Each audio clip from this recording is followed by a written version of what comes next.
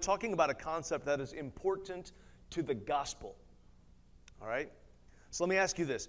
Does this principle of having a vision and a mission only apply to individuals? Should organizations have a vision and a mission? Okay. I think so, because there's a reason that they're organized to begin with, right? I mean, there's a purpose that they've unified together behind as a group, right? In order for this thing to happen. If no effort is made to achieve the purpose of that group, then what typically happens? At best, nothing. At best. At worst, the group either ceases to exist or it makes up an inferior reason to exist. Like when a congregation that's supposed to be preaching the gospel focuses entirely on social justice. Or when a church that's supposed to be helping those outside the walls focuses entirely on just being a social club. So I'm gonna ask you to just take your, wrap your brain around that and then put it on the back burner for now, okay? And if you would, please turn in your Bibles to Acts chapter 11. Acts chapter 11. We're going to look at we're going to start in verse 1, and I think we're going to go through 18. I actually don't have the number right in front of me, so we're just going to say verse 18. We're going to see how the early church, actually I do have it in front of me. It's right there. And you have it in front of you. So we're going to see how the early church first responded to God's inclusion of the Gentiles as a part of his people, and then we're all going to get on the same page, so to speak. Okay, so this whole scenario, this was a major paradigm shift for the Jews, okay? That the Gentiles might be accepted by God. That was a major major paradigm shift, that Gentiles were now considered part of God's people. And you might notice that even though we're starting at the beginning of the chapter here, it's a continuation of the story from chapter 10. So we're still kind of jumping right into the middle of the action here. Okay? So because of this, we're going to try something different. We're going to start on message point number 4, and we're going to eventually backfill numbers 1 through 3 as we go. And I promise it'll make sense, okay? It's kind of a cyclical nature of how God, he turns vision into mission and revelation into realization, okay? But by doing this way, we get to see through the point of view of the Jewish Christians, because they're all trying to make sense of what God was doing here. So, all right, if you've all made it to Acts chapter 11, please bow with me. We're gonna open up in prayer here. Father God, I just ask in Jesus' name, that you be with us all this morning, that you open our hearts and minds to be receptive to your word. I thank you, Father, for the opportunity to get to preach your word to your people. Lord, I look forward to seeing where we go from here as we enter a new year. God, I pray that we continue doing the things that we do well, but that we grow in the areas that perhaps as a congregation we don't do well just yet, or as a church leadership that we're not as comfortable in that role. I pray, God, that you will give us courage and faithfulness and wisdom and discernment to be able to see where your Spirit is leading, not just as a congregation, but individually in our lives as Christians, Lord. Not so that we can, realize our fullest, sense of you or whatever of ourselves. It's really about who Jesus is, and it's about being the most sanctified believers that we can possibly be for the sake of bringing honor and glory to Him. Lord, we ask that you will help us to live a life that shows Christ to our neighbor, shows Christ even to our enemies. Help that to be a part of what we recognize we need to do and to be. Now I ask that you guide this sermon and that you help the word that's planted to take root and bear fruit. In Jesus' name, amen. All right, Acts 11, verse 1. Now the apostles and the brothers who were throughout Judea heard that the Gentiles also had received the word of God. Okay, so this is what we're talking about here. First of all, the New Testament was originally written in Koine Greek, and the literal definition of the Greek word that's translated Gentiles is nations. It's the word ethnoi, where we get our word, or ethnos. We get our word ethnicity. Okay, so in Scripture, Gentile meant anyone who was not a Jew. But it was also used with a negative connotation in the same way that we might think of like heathen or pagan. To a Christian, there's a negative term that might be used for a non-Christian, And that's how Gentiles were viewed by the Jewish people at that time. So anyway, who are these particular Gentiles that we're talking about? I know it's been a couple of weeks. Okay, actually, I think it's been 3 weeks. But this is a reference to Cornelius and his family. You remember this? Hearing the gospel and receiving it from the Apostle Peter. And if you weren't here for that story, I know a few of you weren't here for that, don't worry, Peter gives us a recap in this chapter, and that story itself contains the first 3 of our points today. So, but these Jewish Christians, these brothers who were throughout Judea, they understood enough to realize that the Gentiles having received the word of God was good news, but it was totally confusing to them. Because, see, they had grown up with the understanding that only the Jews were God's chosen people, right? And so everyone else was pretty much hopelessly lost. So they're trying to figure out what's going on here, but they were at a disadvantage because they hadn't been exposed to the same things that Peter had been exposed to, that he had experienced. And so we're going to come back to that shortly. But for now, look at their reaction, okay? Look at their reaction to what they've heard so far. So when Peter went up to Jerusalem, the circumcision party criticized him, saying, "You went to uncircumcised men and ate with them." Now, okay, for clarity's sake, all right, in case anybody's not aware of this part of history, the practice of circumcision didn't exist until God ordered Abram to do it to himself and his household as part of the way that he was going to be separate from the people groups, the ethnoi, around them. And the practice continued with Abram's descendants according to God's will and God's command. So from the time that they entered the promised land, if you were a Jewish male, okay, being circumcised was non-negotiable. It was part of God's law. It was handed down to Moses on Mount Sinai.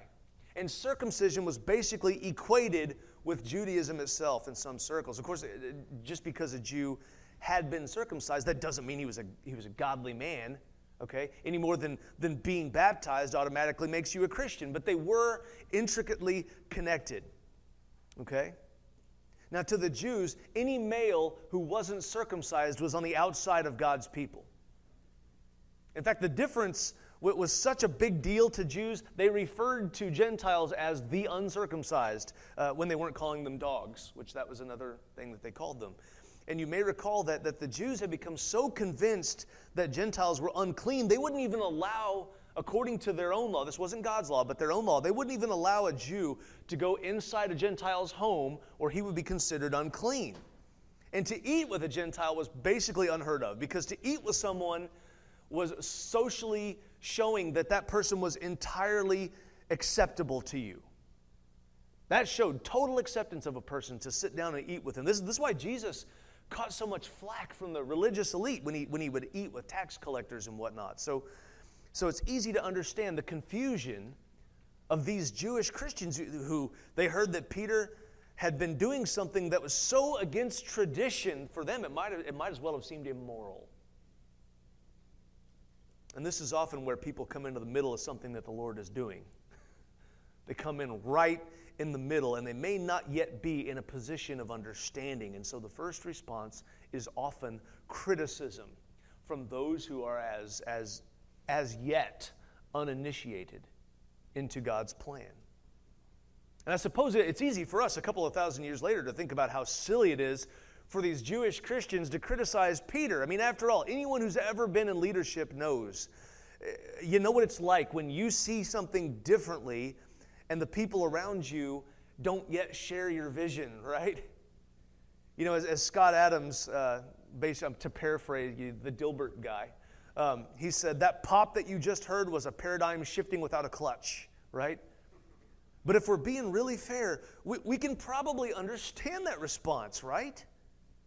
I mean, after all, it was more than just, but we've always done it this way, right? It was more like, it's literally never been done in any different way. And this was based not only in 8 years of exclusively Jewish Christianity, but also multiple centuries of Judaism, even millennia. But instead of getting upset, instead of accusing them of being, you guys are so close-minded or whatever, Peter realized that they didn't yet understand that God was moving in a way that had been made obvious to him, but not to them yet. So how does he handle the criticism? Does he take it personally? I'll wait. No. But Peter began and explained it to them in order. Listen, this church, this is the mature, godly way to handle criticism. After all, Peter, he'd been trained by literally the master, right? And particularly when it came to explaining things to clueless people, Jesus was really good at that because he had to do it a lot. So when Peter receives pushback for getting involved in something unconventional, okay, he goes to the step of explanation, which in this point is communicating what he's received of God's vision, okay? Now, anyone who's ever been in a position of spiritual leadership probably knows how difficult that can be, okay? Because part of the struggle is not only are we trying to communicate it to other people, we're not always certain of what God is communicating to us, you know? But on the rare occasions that, maybe I shouldn't say on the rare occasions, but I'm going to just be flat out honest, it is. On the rare occasions that we're certain we're hearing from God, we're not always skilled at communicating it to other people. And even then, it may not be received, at least not, immediately. And so it's important when bringing others with you into the move that the Lord is creating, it's important to be patient, and it's important to explain the method to what might look like madness at the time. So with that in mind, let's go through Peter's description of the events that are being discussed here.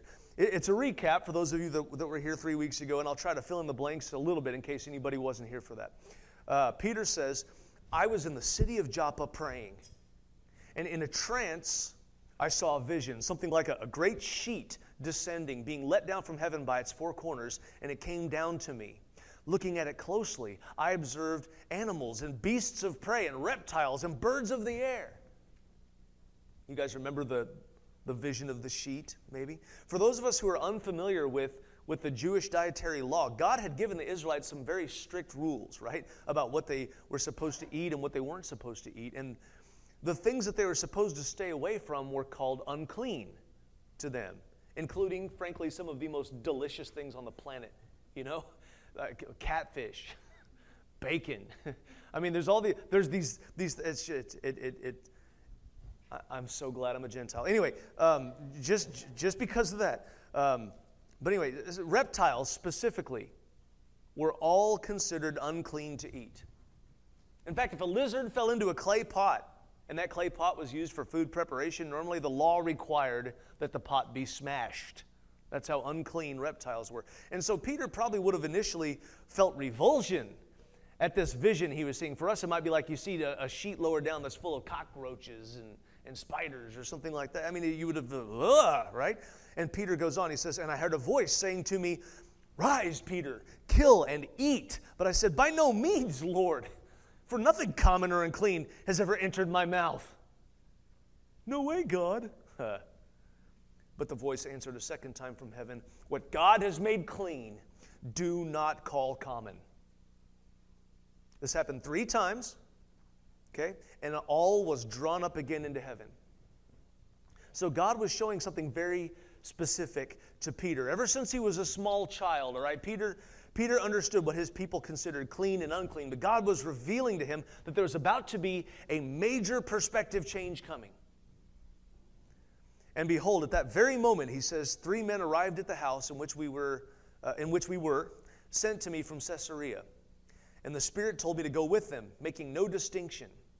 And these 6 brothers, he's got his posse, his entourage behind him. These 6 brothers also accompanied me, and we entered the man's house. So what we have here, first of all, both from the illustration of the sheet and from the Holy Spirit speaking to him, Peter receives revelation from God. Revelation from God in the literal sense. God revealing something to a person or to his people that was previously hidden. By the way, if you're familiar with the word apocalypse, a lot of times we think that the word apocalypse means, the total destruction of everything. The word apocalypto is basically the word revelation, or to show, to reveal in Greek. Anyways, that's in case you ever learn Greek. Moving on. So revelation doesn't always take the form that Peter received it. He got a flat-out vision 3 times. That's pretty awesome, right? It doesn't always happen that way. Sometimes God is a bit more subtle, right, in his approach. But revelation is typically the first step when God has a plan and he's planning to bring it to fruition. He gives a revelation, okay? He provides a vision to his people who are intended to be a part of that plan. Now, usually, but not always, it's a person or a group of people that he intends to lead that kingdom movement. That's who he gives the vision to. But don't assume it always has to be like an earth-shattering thing that changes the entire direction of the whole global church like Peter's was, okay? That it might be a vision for the direction that a particular congregation should go, revealed to its leadership. Or it can be as simple as the Lord giving a husband a vision of how to shepherd his family. And that revelation of God, that's the initial impetus that gets the ball rolling, But there's another ingredient that's usually required to produce God's desired result, which Peter also shows, and that is obedience to God's will as it's revealed. Obedience to God's will as it's revealed. All throughout the Bible, we see that God has worked in tandem with human beings who he calls to specific purposes. And it's through our obedience that he does his thing, right? So Peter completely turned his back here on his whole life's worth of tradition, and he walked where the Holy Spirit told him to walk, which in this case was right through the front gate of an unclean home. And then Peter goes on to tell him kind of a Reader's Digest version of his conversation with Cornelius. And he told us how he had seen the angel stand in his house and say, "Send to Joppa and bring Simon, who is called Peter. He will declare to you a message by which you will be saved, you and your entire household." Quick side note. That particular part of the angel's message wasn't recorded in Acts chapter 10, and I'm really glad it's here. And I feel like it adds to the coolness factor for us because reading that helps us to understand why Cornelius had a whole house full of people when Peter showed up. Do you remember that? For those of you that were here, he had a load of folks in his house just waiting, right? I mean, think about it. If you know the message of salvation, don't you want as many people as possible to hear it? Can I get a yes? You have the message, friends.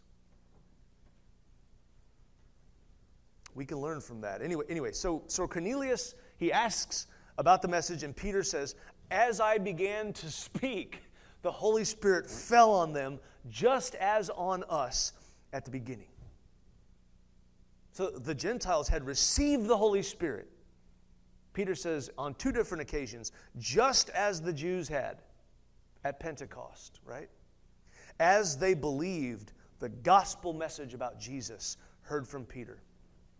So here we see that God works through the obedience of his people. When we receive vision from the Lord and we walk in obedience to that vision, we get to see him in action. And in this case, the Holy Spirit falling on the Gentiles, that was irrefutable proof that they were no longer on the outside of God's people. But the door had been thrown wide open. It was wide open. So then what was Peter supposed to do with this? I mean, clearly he's not going to argue with God, right? Wait a minute, God, you made a mistake. No, he doesn't do that. They're not Jewish, Lord. No. Instead, he recognized what was happening. And then Peter continues, "And I remembered the word of the Lord, how he said," this is Jesus speaking that he's talking about here, how he said, "John baptized with water, but you will be baptized with the Holy Spirit." If then God gave the same gift to them as he gave to us when we believed in the Lord Jesus Christ, who was I that I should stand in God's way? Now this is a key part of the explanation here, okay, of Peter's recounting the story as it happened. Peter makes sure to connect the vision that God had given him with the mission that the Lord had given to the apostles originally. You guys remember what that was? Anybody? What's that? Go forth and make disciples. The great co-mission. As you're going, he says, make disciples, baptizing them in the name of the Father and the Son and the Holy Spirit, and teaching them to obey all that he has commanded.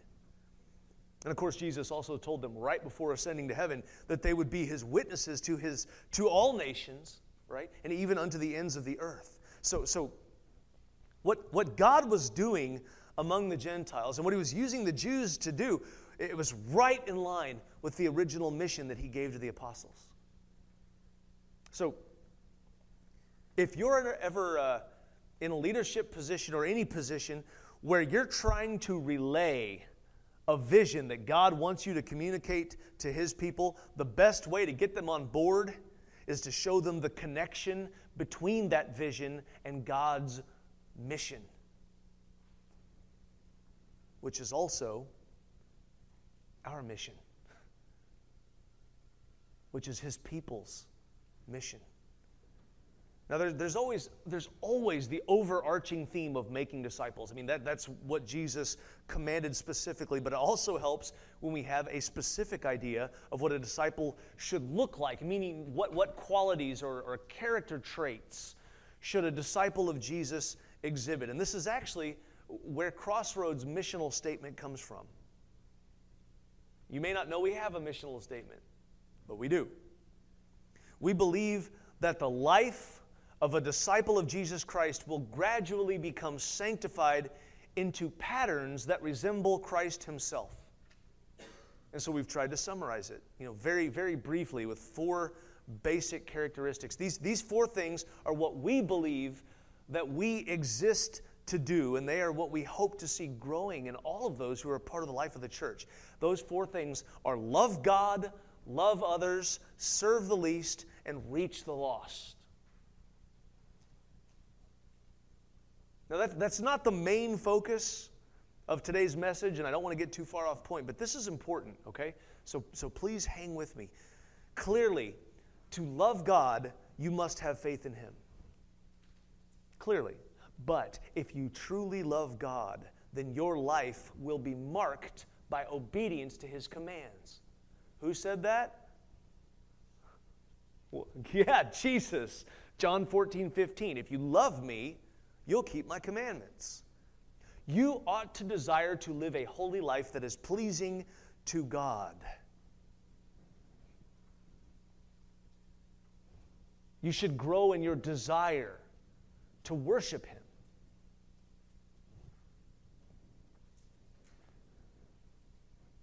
Knowing that God sent his Son, Jesus Christ, to die on the cross for your sins, and knowing that he raised him from the dead, and that you've received eternal life through him, that ought to make your heart swell with love for God.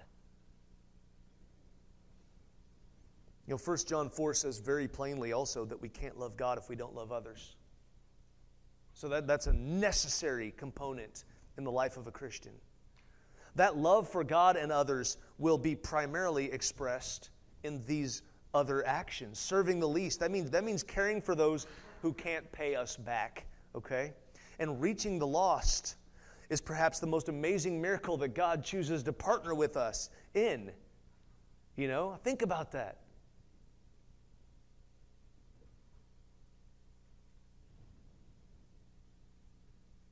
Jesus says when we care for those who are the least, we're caring for him. And when we're reaching out to the lost, it's really wonderful to think that God uses us to bring the message of salvation through Christ to other people. That is an honor. That is a privilege, not just a duty.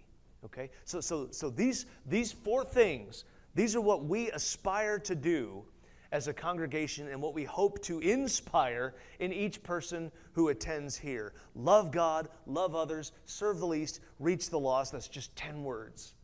I think you can memorize it if you want to, and I hope that you will. It's just 10 words. I'd like to encourage you to try daily to walk in a way that helps you to grow in these 4 areas. Live your life in such a way that you see the fruit of these things happening in your daily walk. All right, now, for the final couple of points here, let's check out the last verse of today's passage. I want you to remember, Peter just recounted the amazing fact that God had poured out His Holy Spirit on the Gentiles just as He had on the Jews. And that was way more important than worrying about entering a wrong person's house, okay? But again, what followed, this is a wonderful, beautiful picture of how mature Christians can respond when God's revelation is properly communicated. It says, when they heard these things, they fell silent, which among church people might be a miracle in itself. And they glorified God, saying, then to the Gentiles also, God has granted repentance that leads to life. Okay, let's go back through this list again, what we have so far here, which shows how God brings His people from vision to mission. Okay, He reveals His will or His vision for something to His people or a person that was chosen for that purpose, and then those people are obedient to what He's revealing. Okay, and when they do this, He works through it to affirm that it's His will. And then typically at first there's some criticism, right? As people have trouble catching on to the vision. But if people who received the vision are faithful and patient to explain how God brought them to that point, and if they can show how the vision is connected to the overall purpose of God's mission, then other people can start to catch the vision too, and they buy into the mission. And what's the result of that?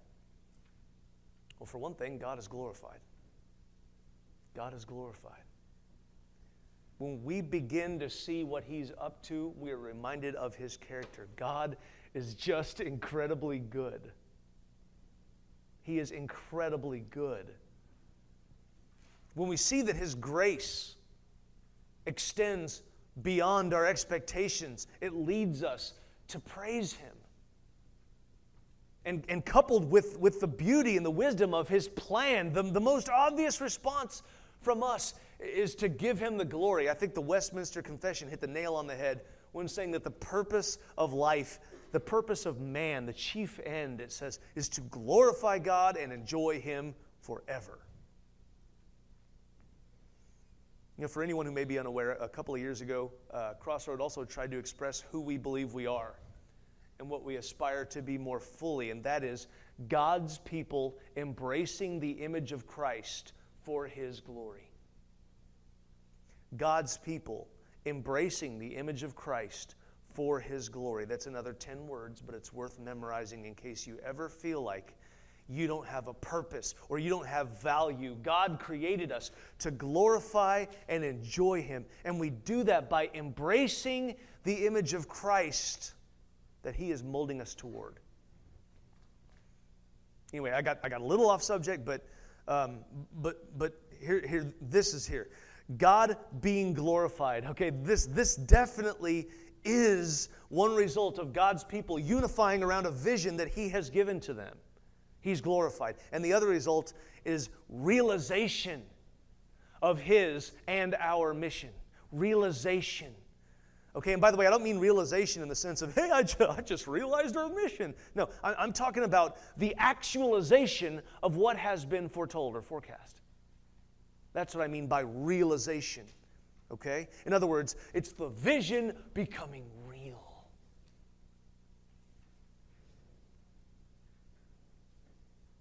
The apostles' mission all along was to grow the kingdom of God by making disciples. And that is exactly what these Jewish Christians were so excited about. You know, He'd just given them a gigantic new ocean to fish in. And that's exciting. And hey, don't miss this either, okay? The Jews recognized that God had granted the Gentiles repentance that leads to life. They didn't just get there on their own. They didn't just, the light bulb popped up. No, God did this. No one comes to repent. Listen, this is important. No one comes to repentance because they are a good person. It's something that God gives us.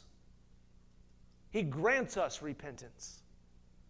And I find that immensely encouraging because it's a reminder of the reasons that we glorify God to begin with. He is good. He is good beyond our wildest dreams. He is wise beyond our highest thoughts. And so, friend, wherever you may be in this process, whether you're feeling stuck in a rut without a lot of purpose, or if you feel like you're just, you're beating your head against the wall, trying to get other people to buy into a vision that God has shared with you, or if you're confused and critical and trying to figure out whether your spiritual life is on the right track, don't give up.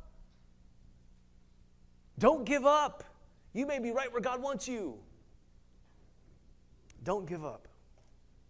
There are a lot of steps, as you can see behind me. There are a lot of steps to the process between God providing the revelation and all of us seeing the realization. And that's okay, right? That's okay. Be patient with the Lord and be patient with one another. God will accomplish His mission.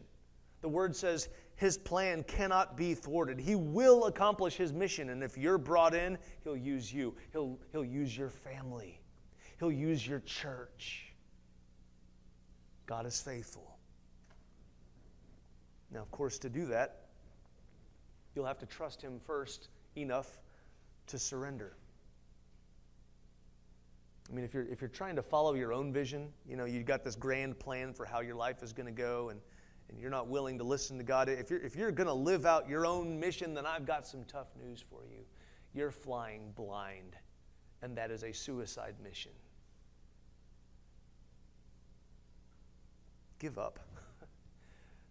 Not give up in like I said earlier, don't give up in that, but I'm talking about give up, surrender to God. Surrender to His will. Don't give up on where He has you, but give up on your own thinking, I'm the captain of my soul. No, we're not. God is sovereign. His plan is better than anything we can come up with. So trust Him, surrender to His truth, surrender to His will, and accept that you're not in charge. God is. God always has been. Every knee will bow and every tongue will confess that Jesus Christ is Lord to the glory of God the Father. But for some, it will be too late, and I hope that doesn't include you. And so this morning we have an invitation. Everett's going to play a song, and if you feel like you are led, I don't want to, I'm not real big on the emotional manipulation side of things. You know what I mean? Like, we don't want to get you to cry and do 47 verses of Just As I Am until you're like, okay, I got to go because otherwise we're never going to get out of here. We're not doing that, okay? Are you clapping for that? This is legitimate. I'm just going to say it, You don't really need the invitation song. Hopefully, you don't even need the invitation. Hopefully, the Holy Spirit has already spoken to you. God has placed His word in your heart, and He has shown you and opened your eyes to understand you must repent and turn from your sins and turn to God. You must put your faith in Jesus Christ. And if you have done that, the Word teaches that you need to be immersed in water, and then you need to walk in obedience. You need to confess publicly that Jesus is Lord to the glory of God the Father. I'm telling you guys, it says so in Scripture. Every knee will bow. Philippians 2, every tongue will confess. Are you going to do it, though, here while you still have time? Or is it going to be when it's too late?